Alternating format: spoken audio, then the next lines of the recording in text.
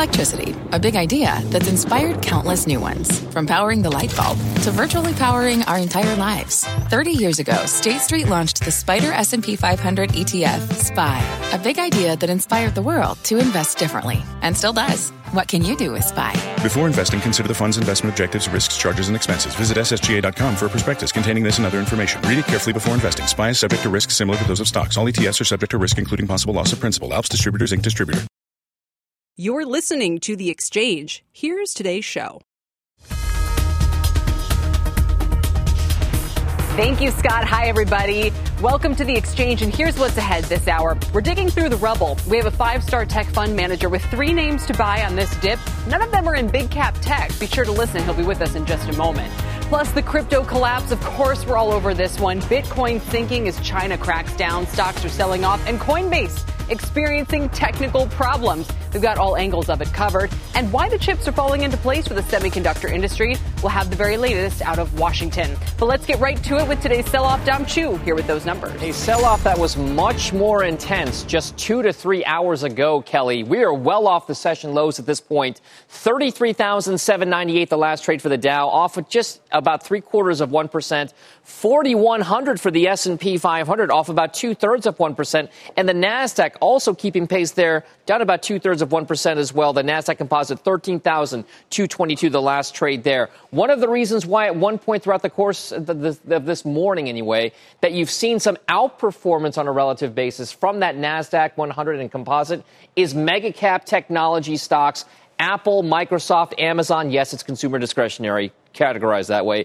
Alphabet, Communication Services. These mega cap names, as you can see there, have held up very well considering the level of sell-off that we saw over the course of the morning so far. So again, when shopping lists come into play on dips, oftentimes it's these mega cap stocks that are starting to catch a little bit of a bid. We'll see if that continues. And then checking on what's happening with Coinbase. You mentioned it at the start of the show here. Coinbase right now is still below the $250 reference price that we saw for its direct listing. However, well off the highs that we saw on an intraday basis right after its open. You can see here 225 the last trade there, off 6%. Earlier this morning in the pre-market, it was down 10 to 11%. Remember, technical issues. A lot of folks couldn't buy or sell crypto on this platform during the volatility that we saw earlier today. Coinbase was taking it on the chin earlier. It's recovered some of that now, probably halving some of its losses at this point here, Kelly. Back over to you. Yeah, tough timing for that one since its IPO, Dom. Thank you very much. Let's talk a little bit about the catalyst for this weakness in crypto. China cracking down and leading to a massive plunge in the price of Bitcoin over the past 24 hours. The country responsible for 75% of crypto mining is now further banning financial institutions from providing any services related to digital currencies. Our Eunice Yoon is live in Beijing for us right now with more on this story. Hi, Eunice. Hey, Kelly. Well, the hashtag Crypto World Crushed is trending right now on Chinese social media, with a lot of investors trying to determine just how aggressive Beijing will get to try to cool off the cryptocurrency craze. Beijing reiterated its guidelines to financial firms as well as online payment providers, saying that they should not engage in direct and indirect crypto businesses.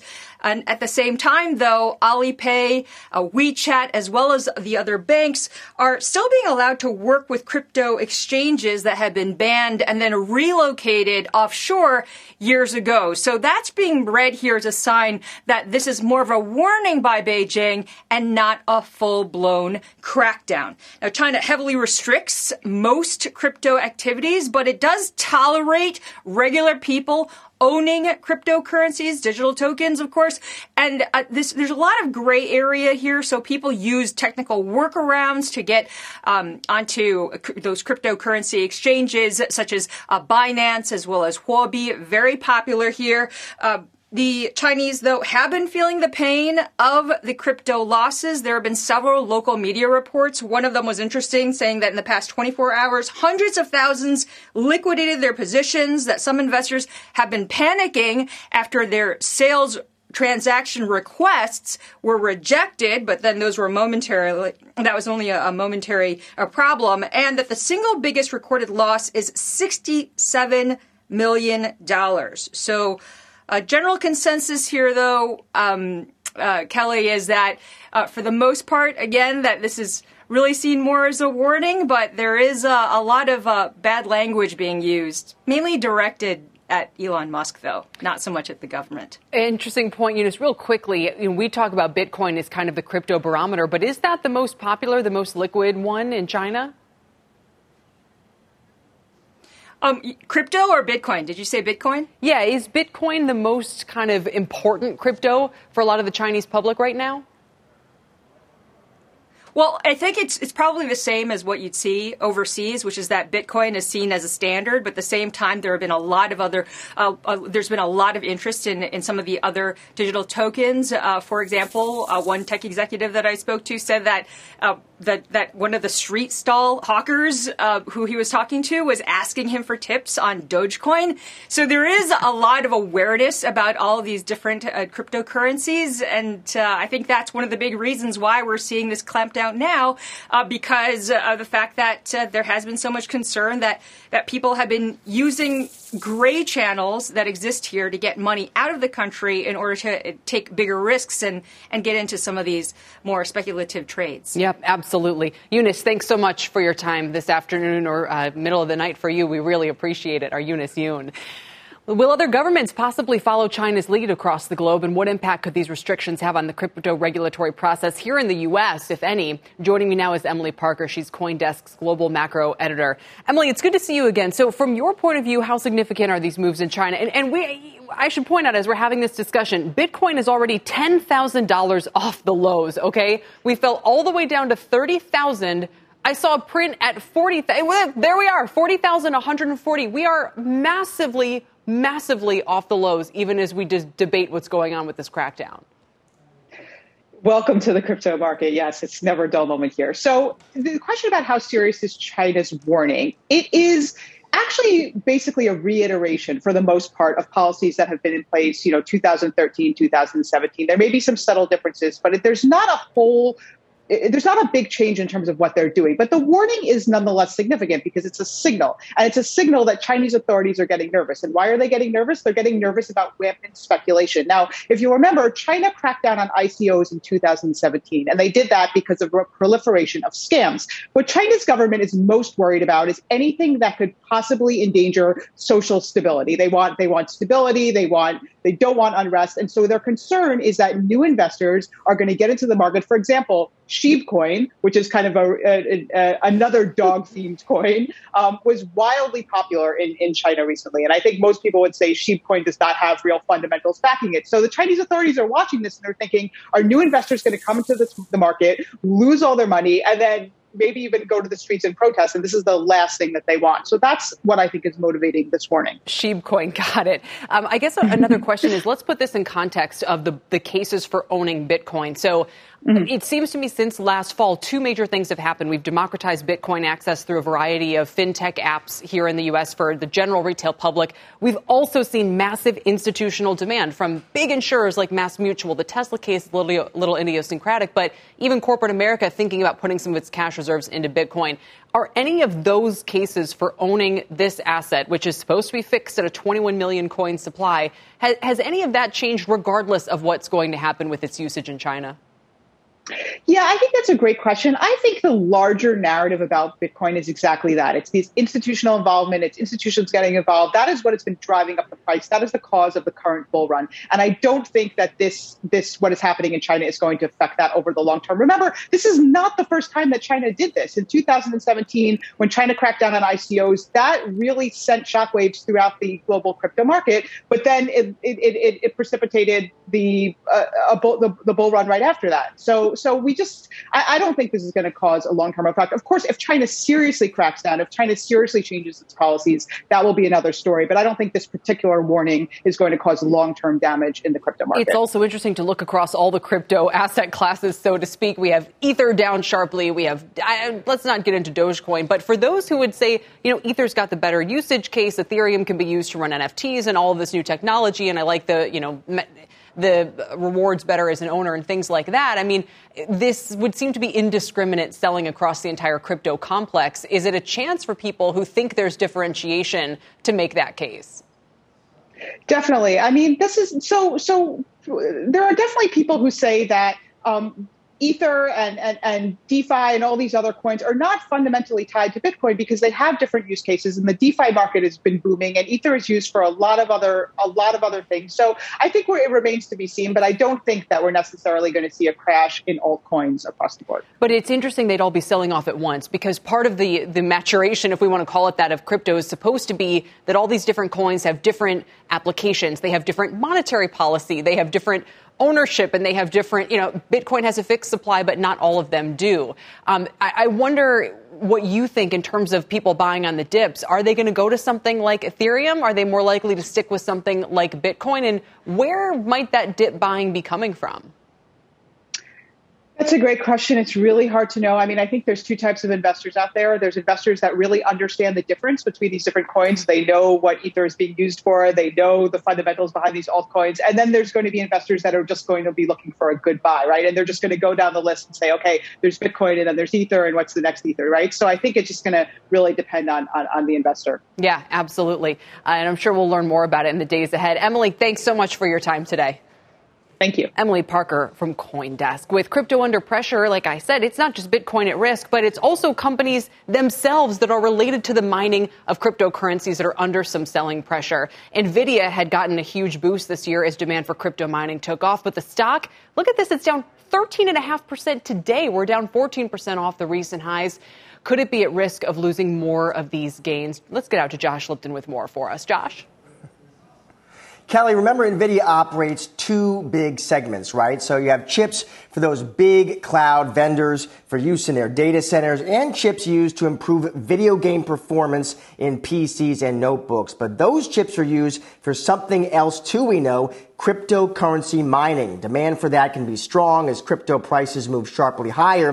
NVIDIA has actually been making some interesting moves in this space, though, updating its video game cards, making them less efficient at mining the popular cryptocurrency Ethereum. Matt Bryson over at Wedbush says NVIDIA's Jensen Huang is doing that because he wants to make sure that his most dedicated, loyal customers, those video game fans around the world, can still secure the NVIDIA products they want. Bryson says crypto mining is not a core market for NVIDIA, but it can help or hurt results, he says, depending on the quarter. However, Matt thinks gaming is so red hot right now that it's going to shield NVIDIA from any potential crypto-related fallout. On the other hand, Piper's Harsh Kumar says this is a risk that NVIDIA investors should be thinking about here. When crypto prices drop, Kumar says, demand can drop from crypto miners for those NVIDIA products as well. Though Kumar still does have a buy on NVIDIA because he's a fan, he tells me, of its data center business. NVIDIA reports earnings results next Wednesday. Kelly, back to you. A good reminder of all the companies caught up in the crypto craze. Josh, thank you for now. We appreciate it. Josh Lipton. We have a news alert on HBO Max.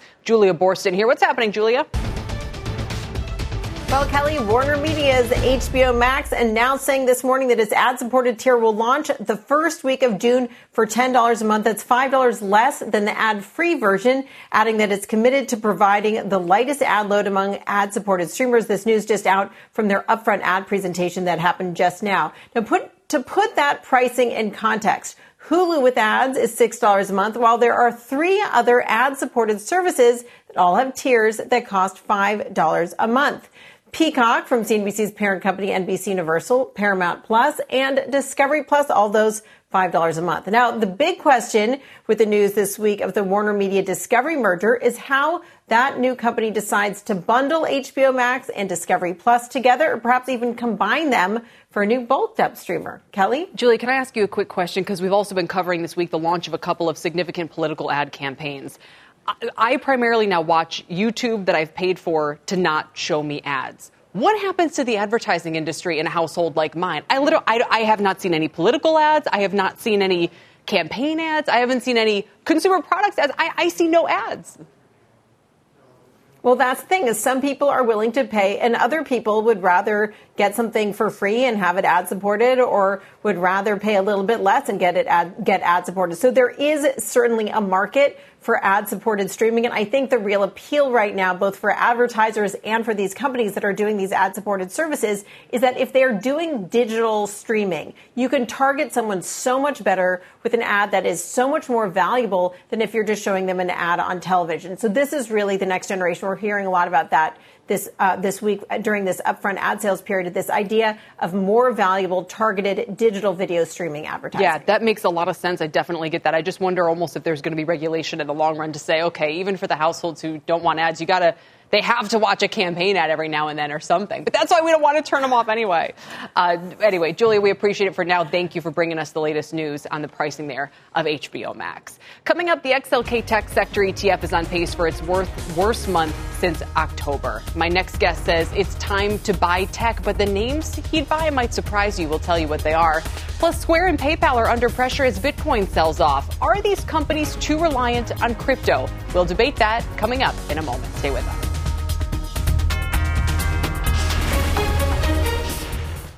People today can spend half their lives over 50.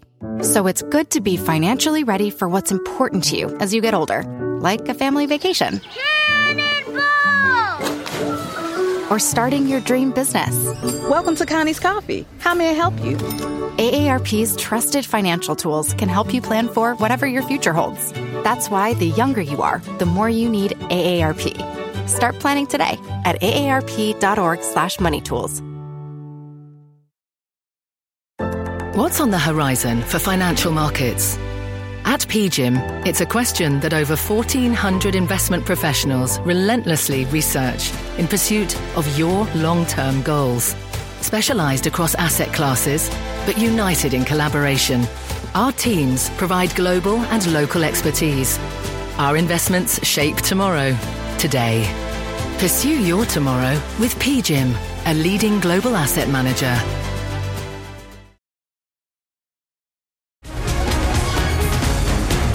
Welcome back to the exchange. Stocks are selling off with tech once again leading the declines today as some of the big names especially are under pressure. In the past month, Tesla is down 22%. Netflix is down 13%. Apple, Microsoft, and Amazon, they're all down 5% or more. My next guest says this pullback is creating some buying opportunities, but not necessarily in some of those biggest names. Joining me now is Mike Lippert. He's portfolio manager of the Barron Opportunity Fund. The Morningstar 5-Star Fund is down this year, but up 50% over the past year. And I think I just read 157% over 5 years. Mike, welcome. Thanks for being here. Let's start with why you're not necessarily pounding the table on a name like Amazon or Apple right now. I mean, you do have a lot of these bigger names in your portfolio. Why not? Where's your enthusiasm, I guess, is my question for some of the bigger names. Yeah, our enthusiasm at Barron has mostly been where we can differentiate in our research. Everybody knows the Amazons and Apples of the world, and we certainly are big fans of Amazon in particular and own Amazon in our portfolio, but we look for companies that are really differentiated and will offer us and our shareholders differentiated returns. And, some of those are, highlighted for you guys, some of the, mid-cap type companies. Absolutely. And before I get into this, one more question, because you're actually echoing something I guess Nancy Tengler told us yesterday. She was very excited about the opportunity in Amazon, which she said hadn't gone anywhere for a year, but was not buying Apple. So why isn't Apple in your portfolio? I mean, again, going back to, as you said, the research-driven nature of what you do, why is that one sitting out? Yeah, I think, frankly, Amazon is now much more of Apple is much more of a replacement company, replacing existing iPhones. They certainly had a burst last year where everybody worked from home and school from home, had to buy iPads and devices. But the innovation level at Apple is not the same today as it has been years ago, just because where we are in the development of things like the iPhone and the iPad. And I think Apple's a great company, but essentially we find better return opportunities across some different companies in the broader technology space. Sure. No, it's fascinating. So let's talk about those. You have three in particular, the likes of Zoom Info. Yeah, Zoom Info is one of the leaders in what you call business-to-business data, software, and intelligence. They help companies target customers, improve the speed of their go-to-market, their salespeople to be more efficient. You would think that this is a market that has been going on for a very long time, but businesses today are just starting to use data to improve their go-to-market activities, and therefore Zoom is just scratching the surface. Another thing is they have multiple products. So they're what we call a second act company, not just one act, but multiple acts, where they're doing things like sales enablement, buyer intent, recruiting. And this is a really unique company, right now growing 50%, but we think for a long time we'll grow 40% with also free cash flow margins at the 40% level. So you don't find many 40-40 type companies out there. No, I almost feel like you're talking about basketball stats or something. So also RingCentral and C-Day, tell me about those. So RingCentral is focused on what they call unified communications, basically digitizing your communications, and unified meaning voice, video, and messaging. We are just, again, scratching the surface of the penetration of what we'll call cloud communications from legacy, physical, equipment-based communications. RingCentral is one of the leaders in this space, the Magic Quadrant leader from Gartner.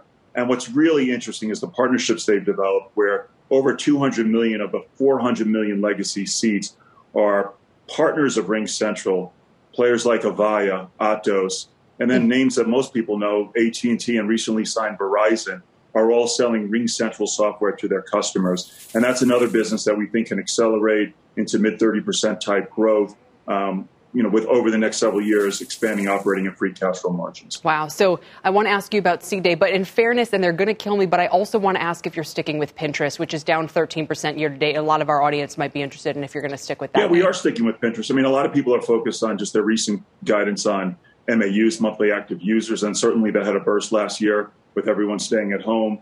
But the monetizable engagement on that platform has only accelerated and has continued to hold in very, very solidly, including people searching on their platform for products, not just for ideas. And so, losing a couple of million people that were just kind of looking at the platform but not really focusing on the monetizable, for example, shopping sections of the platform, I don't think is significant. And, we believe that Pinterest will grow at a very, very solid rate for not just this year, but for several years to come. It's fascinating. I could feel like I keep this going for quite some time. Mike, thank you very much for being here today, and we'd love to continue the conversation.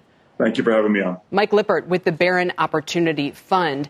Coming up, as crypto sells off, gold is hitting its highest level in more than 4 months. Does it signal a more long-term flight to safety trade? We'll dig into that ahead.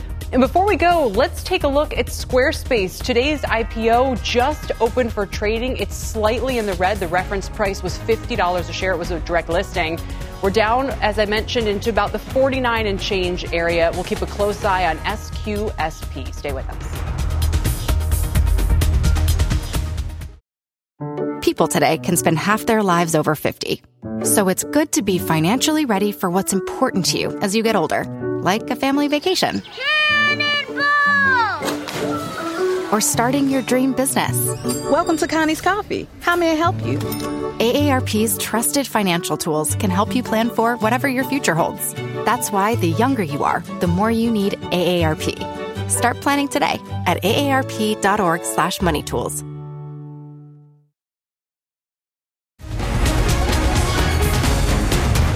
Welcome back to the Exchange. It's been a pretty big market day here. Let's get you a quick check on where we stand. At the lows, the Dow was down 596 points. We've come quite a ways off that, about cut it in half. We're down 247 right now, 0.75%. And the Dow is the worst performer today. It's not the NASDAQ, which is only down about 0.5%. The laggards in the blue chip index are Chevron, Goldman Sachs, and Boeing. And you can see these are not major declines. Over in the S&P, Freeport-McMoran, SVB Financial, and Tractor Supply weighing on that index. Freeport-McMoran is down 5.5%.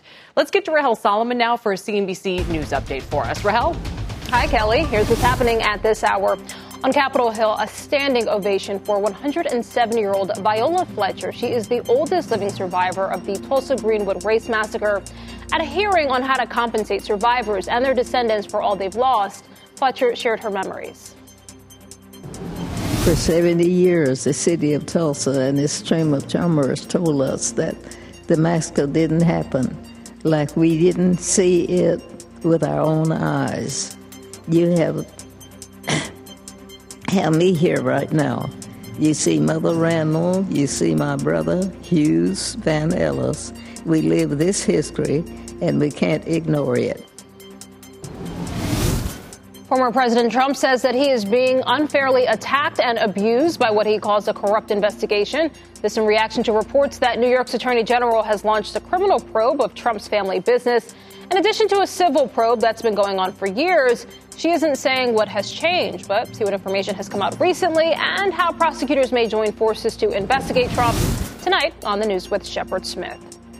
And in Pittsburgh, a fire in one of Pittsburgh's most recognizable high-rise buildings. Firefighters rushed to the Gulf Tower, where a transformer blew out in the basement. You could see smoke rising through the 44-story building. There you see it. So far, though, no injuries have been reported. Kelly, I'll send it back to you. Yikes. Rahel, thank you. Rahel Solomon.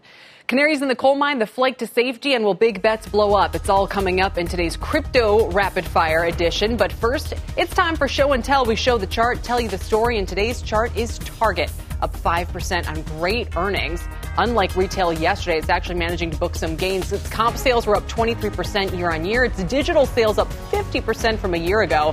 Here's why CEO Brian Cornell doesn't see this trend slowing anytime soon.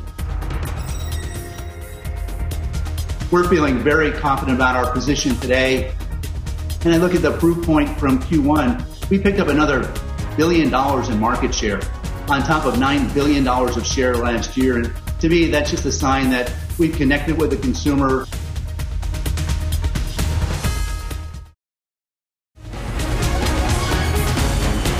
Welcome back. Let's catch you up on a few stories that should be on your radar right now. It's time for Rapid Fire Crypto Edition today. With us are Kate Rooney, Mike Santoli, and back for more is Nancy Tangler, CIO of Laffer Tangler Investments, and it is wonderful to have you all here.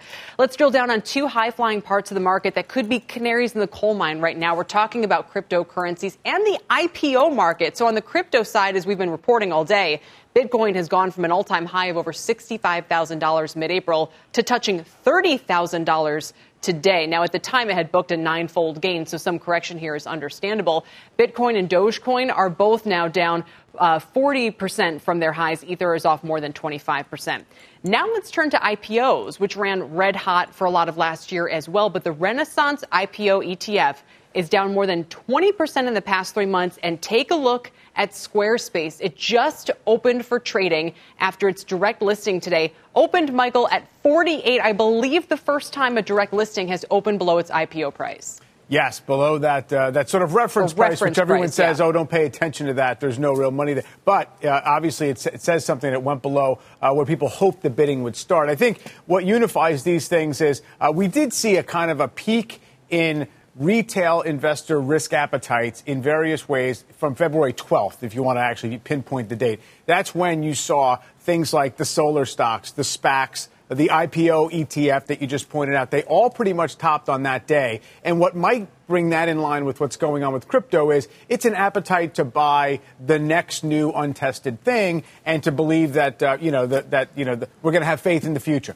That's about as much of a connection as I was make among those things. Mm-hmm. What is interesting, though, is that the overall market has kind of looked at all that and said, OK, that's a positive because now we're maybe a little bit more grounded in terms of the underpinnings. And that's exactly my question for you, Nancy. Are these corrections a healthy sign for investors in, let's say, something like the boring old S&P 500, or are they a warning sign because they're kind of the tip of the spear here?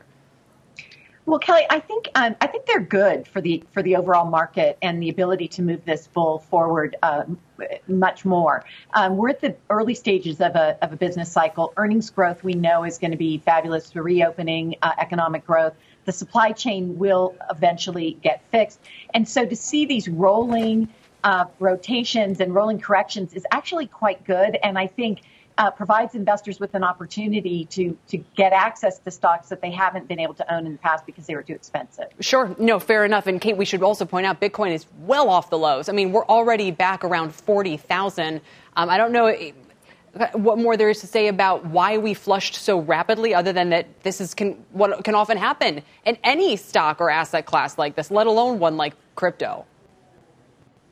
If you blinked or took a day off and, fell asleep last night, Bitcoin was around 40,000. It's back at 40,000 now. In the meantime, was up and down by 30%. So this is an asset that can lose 30%, a third of its value in the matter of a few hours. So I think that is really becoming apparent for maybe institutions who are thinking, hey, maybe we'll put 2% of our cash into Bitcoin. and the ESG argument that Elon Musk pointed out. So there are certain things happening this week that have been a reality with Bitcoin, but I think it sort of pokes a hole in the argument that institutions are all pouring in because they see it as a safe haven asset. It is much more of a high growth risk asset than it is, digital gold. You had a great note by JP Morgan that I know we'll get to. But Mike Santoli's point about sort of the risk appetite, Bitcoin, I've heard it called boomer coin. It was sort of seen as the old school, safer version of cryptocurrencies. It was pretty stable. I've been covering this for 3 or 4 years now. It's 55,000 for the last 2 weeks, 2 or 3 weeks.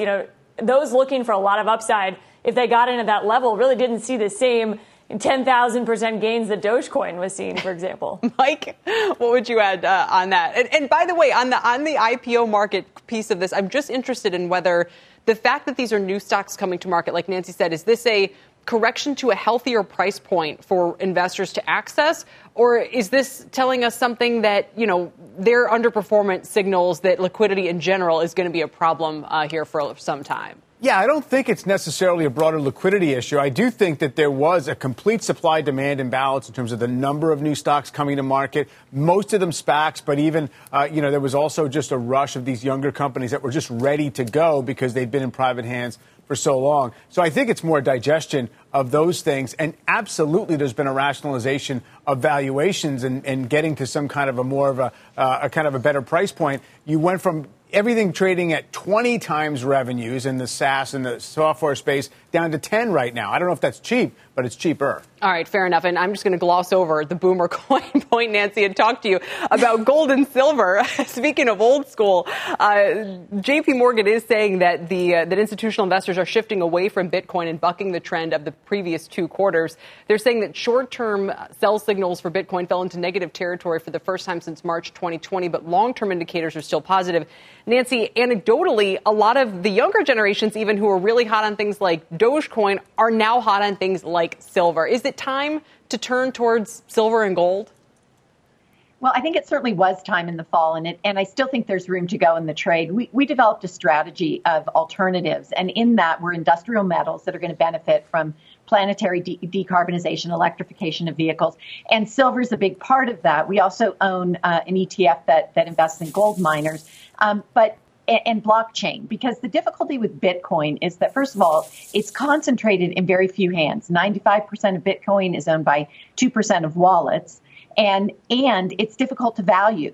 And so what we've decided is we're going to play this a little differently. We're going to gain our exposure to asset classes that are going to not just be safe havens, but also participate in the potential green energy agenda. So yes, is the short answer. I just added a little color. A little gloss.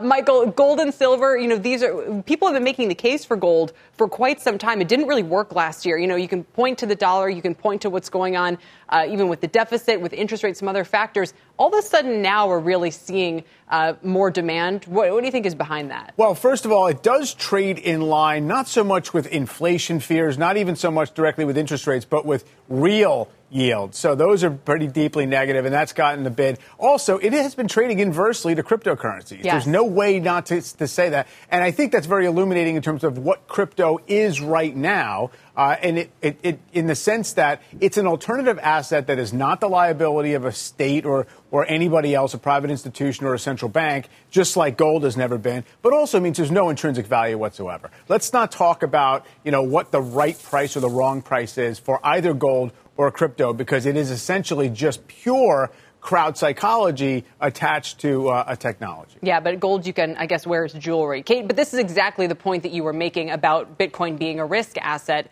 and that's something the institutional community has to think about. And if they back away, that's a big problem for Bitcoin bulls. Maybe we're not there yet. They might look at this as a buying opportunity. But if we go back to, kind of the case for silver and gold, or who would be owning those or what have you, I mean, buyers coming out of that market and into Bitcoin has been a big part of the thesis. And anyone in Bitcoin who thought it was a hedge for the markets or inflation or anything like that, this is what Mike is saying. It's not. It seems to be almost 100% correlated to stock prices.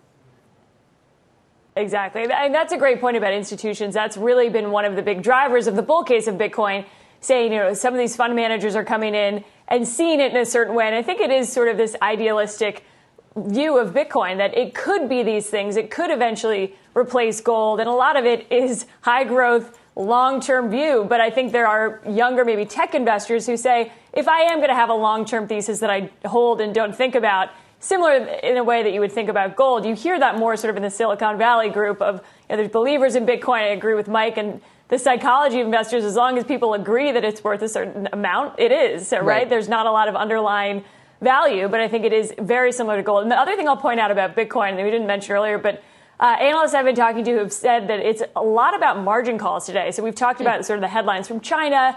The Bitcoin market is becoming more mature, and therefore the options market is becoming more mature. So it has been sort of this snowball of liquidation that we've seen. Bitcoin hits a certain price, people have got to sell. So that seems to happen a lot, where you see this acceleration of losses or gains in certain instances. But that is what I'm hearing, why Bitcoin has moved so rapidly today, at least. It's a great point, and I don't want to get off on this tangent, but I think it's just something in the back of our minds to think about for people who are trying to access the liquidity in their Bitcoin through, taking money out against it. That's going to be difficult if the price remains this volatile and if they're underwater on any of the loans they might have had in order to take that cash out and access it without the tax implications and all the rest of it. But let's talk about some of the companies that are actually more exposed here when it does decline. Square and PayPal, you can look at the share prices there. Square in particular is down about 2.5%. They've both been catering towards crypto and pushing the envelope, really, in terms of allowing the average retail investor to buy, sell, and hold these assets.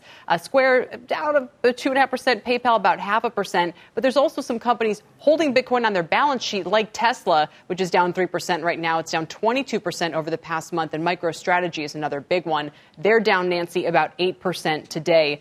Nancy, as you guys look through, the kinds of companies that you typically want to buy for, all the balance sheet reasons we talk about, if they put a portion of their cash into Bitcoin, would you immediately back away, or would you condone that over time? Well, we own Square, Kelly, and they clearly have a commitment to Bitcoin. But the company is much more than a Bitcoin play. It's a company. I think the payment system in the United States is archaic and is changing, and Square is at the center of that.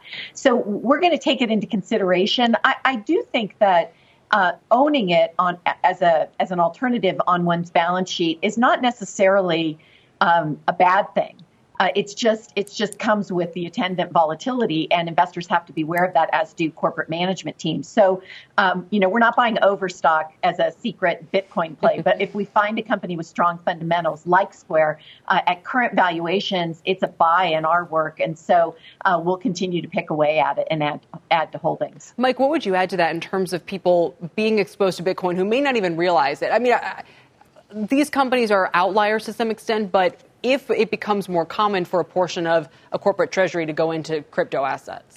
I mean, I think you just have to be cognizant of whether it became an outsized bet by the company. MicroStrategy obviously stands out here. They went out and raised debt in the public markets to expressly buy Bitcoin. It was a mission statement, and it's just sort of attached to this old kind of web services software business that's been around forever. That's just, kind of a gambit that you have to know. That's kind of the reason you would either own or avoid MicroStrategy. When it comes to PayPal and Square, it's really more just kind of to have an inventory of Bitcoin to facilitate trading by their customers. But again, it points up the fact when people talk about adoption of crypto or institutional kind of adoption of crypto, what they really mean is owning, trading, lending, borrowing, arbitrage. It's not using it as a currency for transactions or even to build the infrastructure. No, using it in transactions, Kate, doesn't seem like a big usage case. I'll give you a quick last word on this. Yeah, I think PayPal and Square's been more involved in Bitcoin, especially because of Jack Dorsey, who's a big believer. PayPal, it seems like they did this in order to have people stay on their platform. It might be a loss leader. They just want people to not leave PayPal or Venmo, have another reason to open the PayPal app and use it. It doesn't seem like they are as committed to Bitcoin, and it doesn't really add much to the balance sheet. Square posted a huge revenue number because of Bitcoin trading. The profit number was almost nothing. So it's really not adding to the bottom line, but it's important in sort of the whole ecosystem. If others start coming out adding Bitcoin trading, they just don't want to be behind in that sense. And it's benefiting PayPal today, which is almost about to turn positive for all the reasons you mentioned. All right, we'll leave it there. Nancy, can you tell us that software name yet that you were buying yesterday? Adobe. We got now after everything that's happened? You're buying Adobe now? Yeah. We are. We think a long-term strategy, the long-term narrative is good for this company. We like the deal with FedEx, and it's much more attractive on a valuation basis. Well, there you go. We can throw a little stock recommendation in at the very end. Great to have you all here. Nancy Tangler, Michael Santoli, and Kate Rooney. Still ahead, stocks are selling off today, but one market strategist says the biggest risks out there aren't negative. It's actually optimism that could tip off the rotation out of growth names. We'll dig more into that next.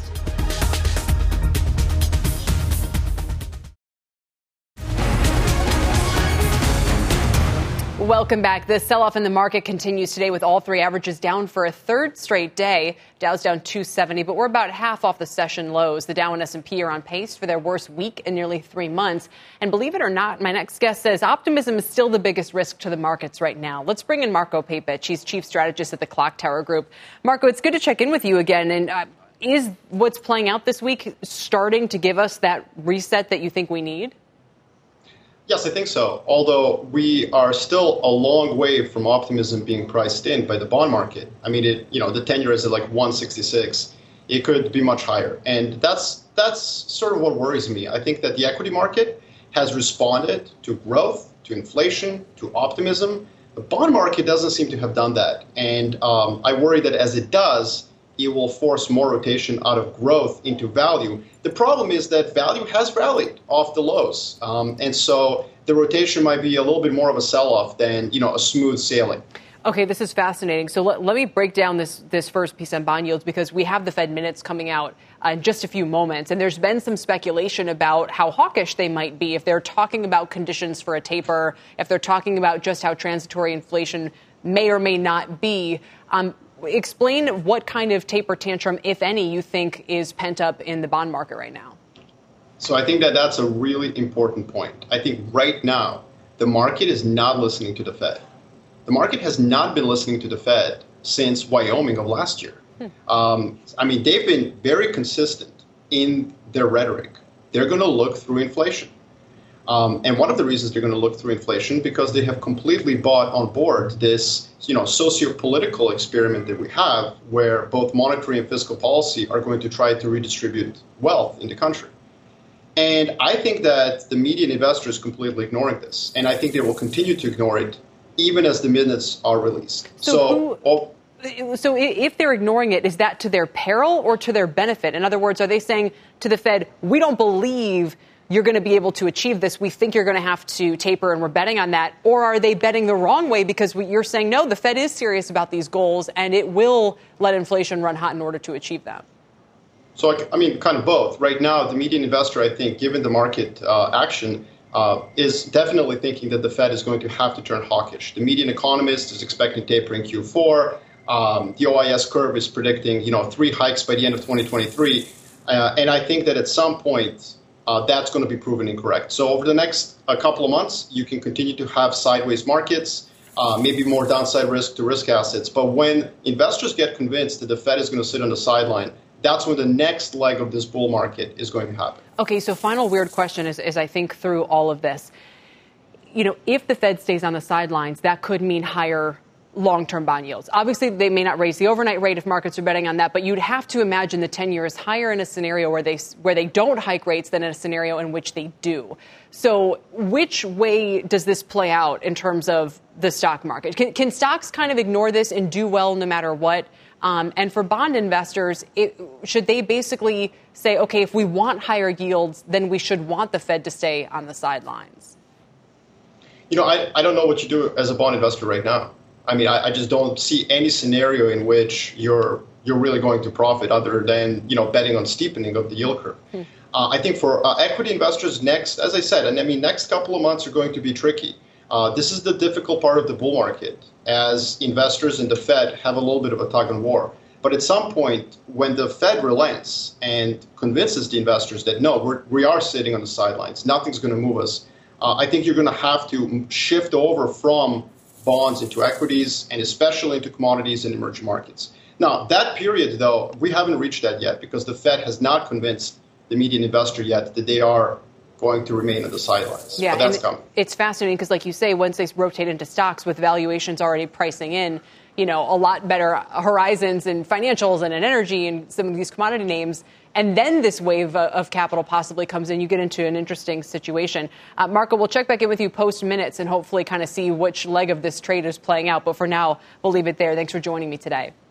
Thank you so much. Marco Papich joining me from Clock Tower.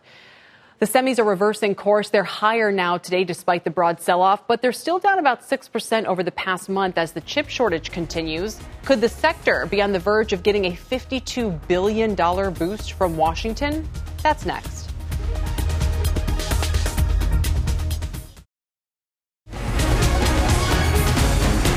Welcome back. We continue to see volatile trading for the chip space. The SMH Semiconductor turning positive after a rough start to the day. It's still down 5% for the month as chip shortages continue. Now Congress is working to dedicate billions of dollars to support the industry. Ilan Moy has the very latest. Ilan? Well, Kelly, this is a bipartisan effort underway in the Senate that would give the industry $52 billion over 5 years. It creates an incentive to build or expand manufacturing of semiconductors right here in the U.S. There's also money to secure the industry's supply chain, create new research programs at the Defense Department, and establish a national semiconductor technology center. Now, this would be a major win for the industry. Its trade group projects it would create 185,000 new jobs each year and add $24.6 billion to the economy. Senate Majority Leader Chuck Schumer and Republican Senator Todd Young are leading this charge. They say this funding is critical to economic and national security, as well as to compete against China. The money for chips is attached to an even bigger bill called the Endless Frontiers Act. That would invest $120 billion in U.S. R&D more broadly. There are also provisions on cybersecurity and Buy American as well. So, Kelly, Schumer wants the Senate to vote on this entire package by the end of next week. Back over to you. TJ Hill said TJ Rogers said not to do it. Of course, Cypress Semiconductor came on our show and said it wasn't a good idea. These are profitable companies. We shouldn't do it. They're doing it anyway. And Elon, and you have to imagine other industries are now going to be saying, well, maybe we could use a little bit of support as well. Well, certainly. I mean, the Endless Frontiers Act has a lot of money that would go to the technology sector broadly. The technology industry has been supportive of it. IBM CEO Arvind Krishna has come out personally in favor of it. So this would be a big win for business, and Democrats say a big win for science as well. Elon, appreciate it. Elon Moy on Capitol Hill. That does it for us today. You've been listening to The Exchange.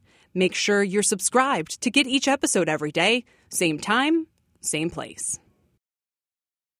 People today can spend half their lives over 50. So it's good to be financially ready for what's important to you as you get older, like a family vacation. Or starting your dream business. Welcome to Connie's Coffee. How may I help you? AARP's trusted financial tools can help you plan for whatever your future holds. That's why the younger you are, the more you need AARP. Start planning today at aarp.org/moneytools.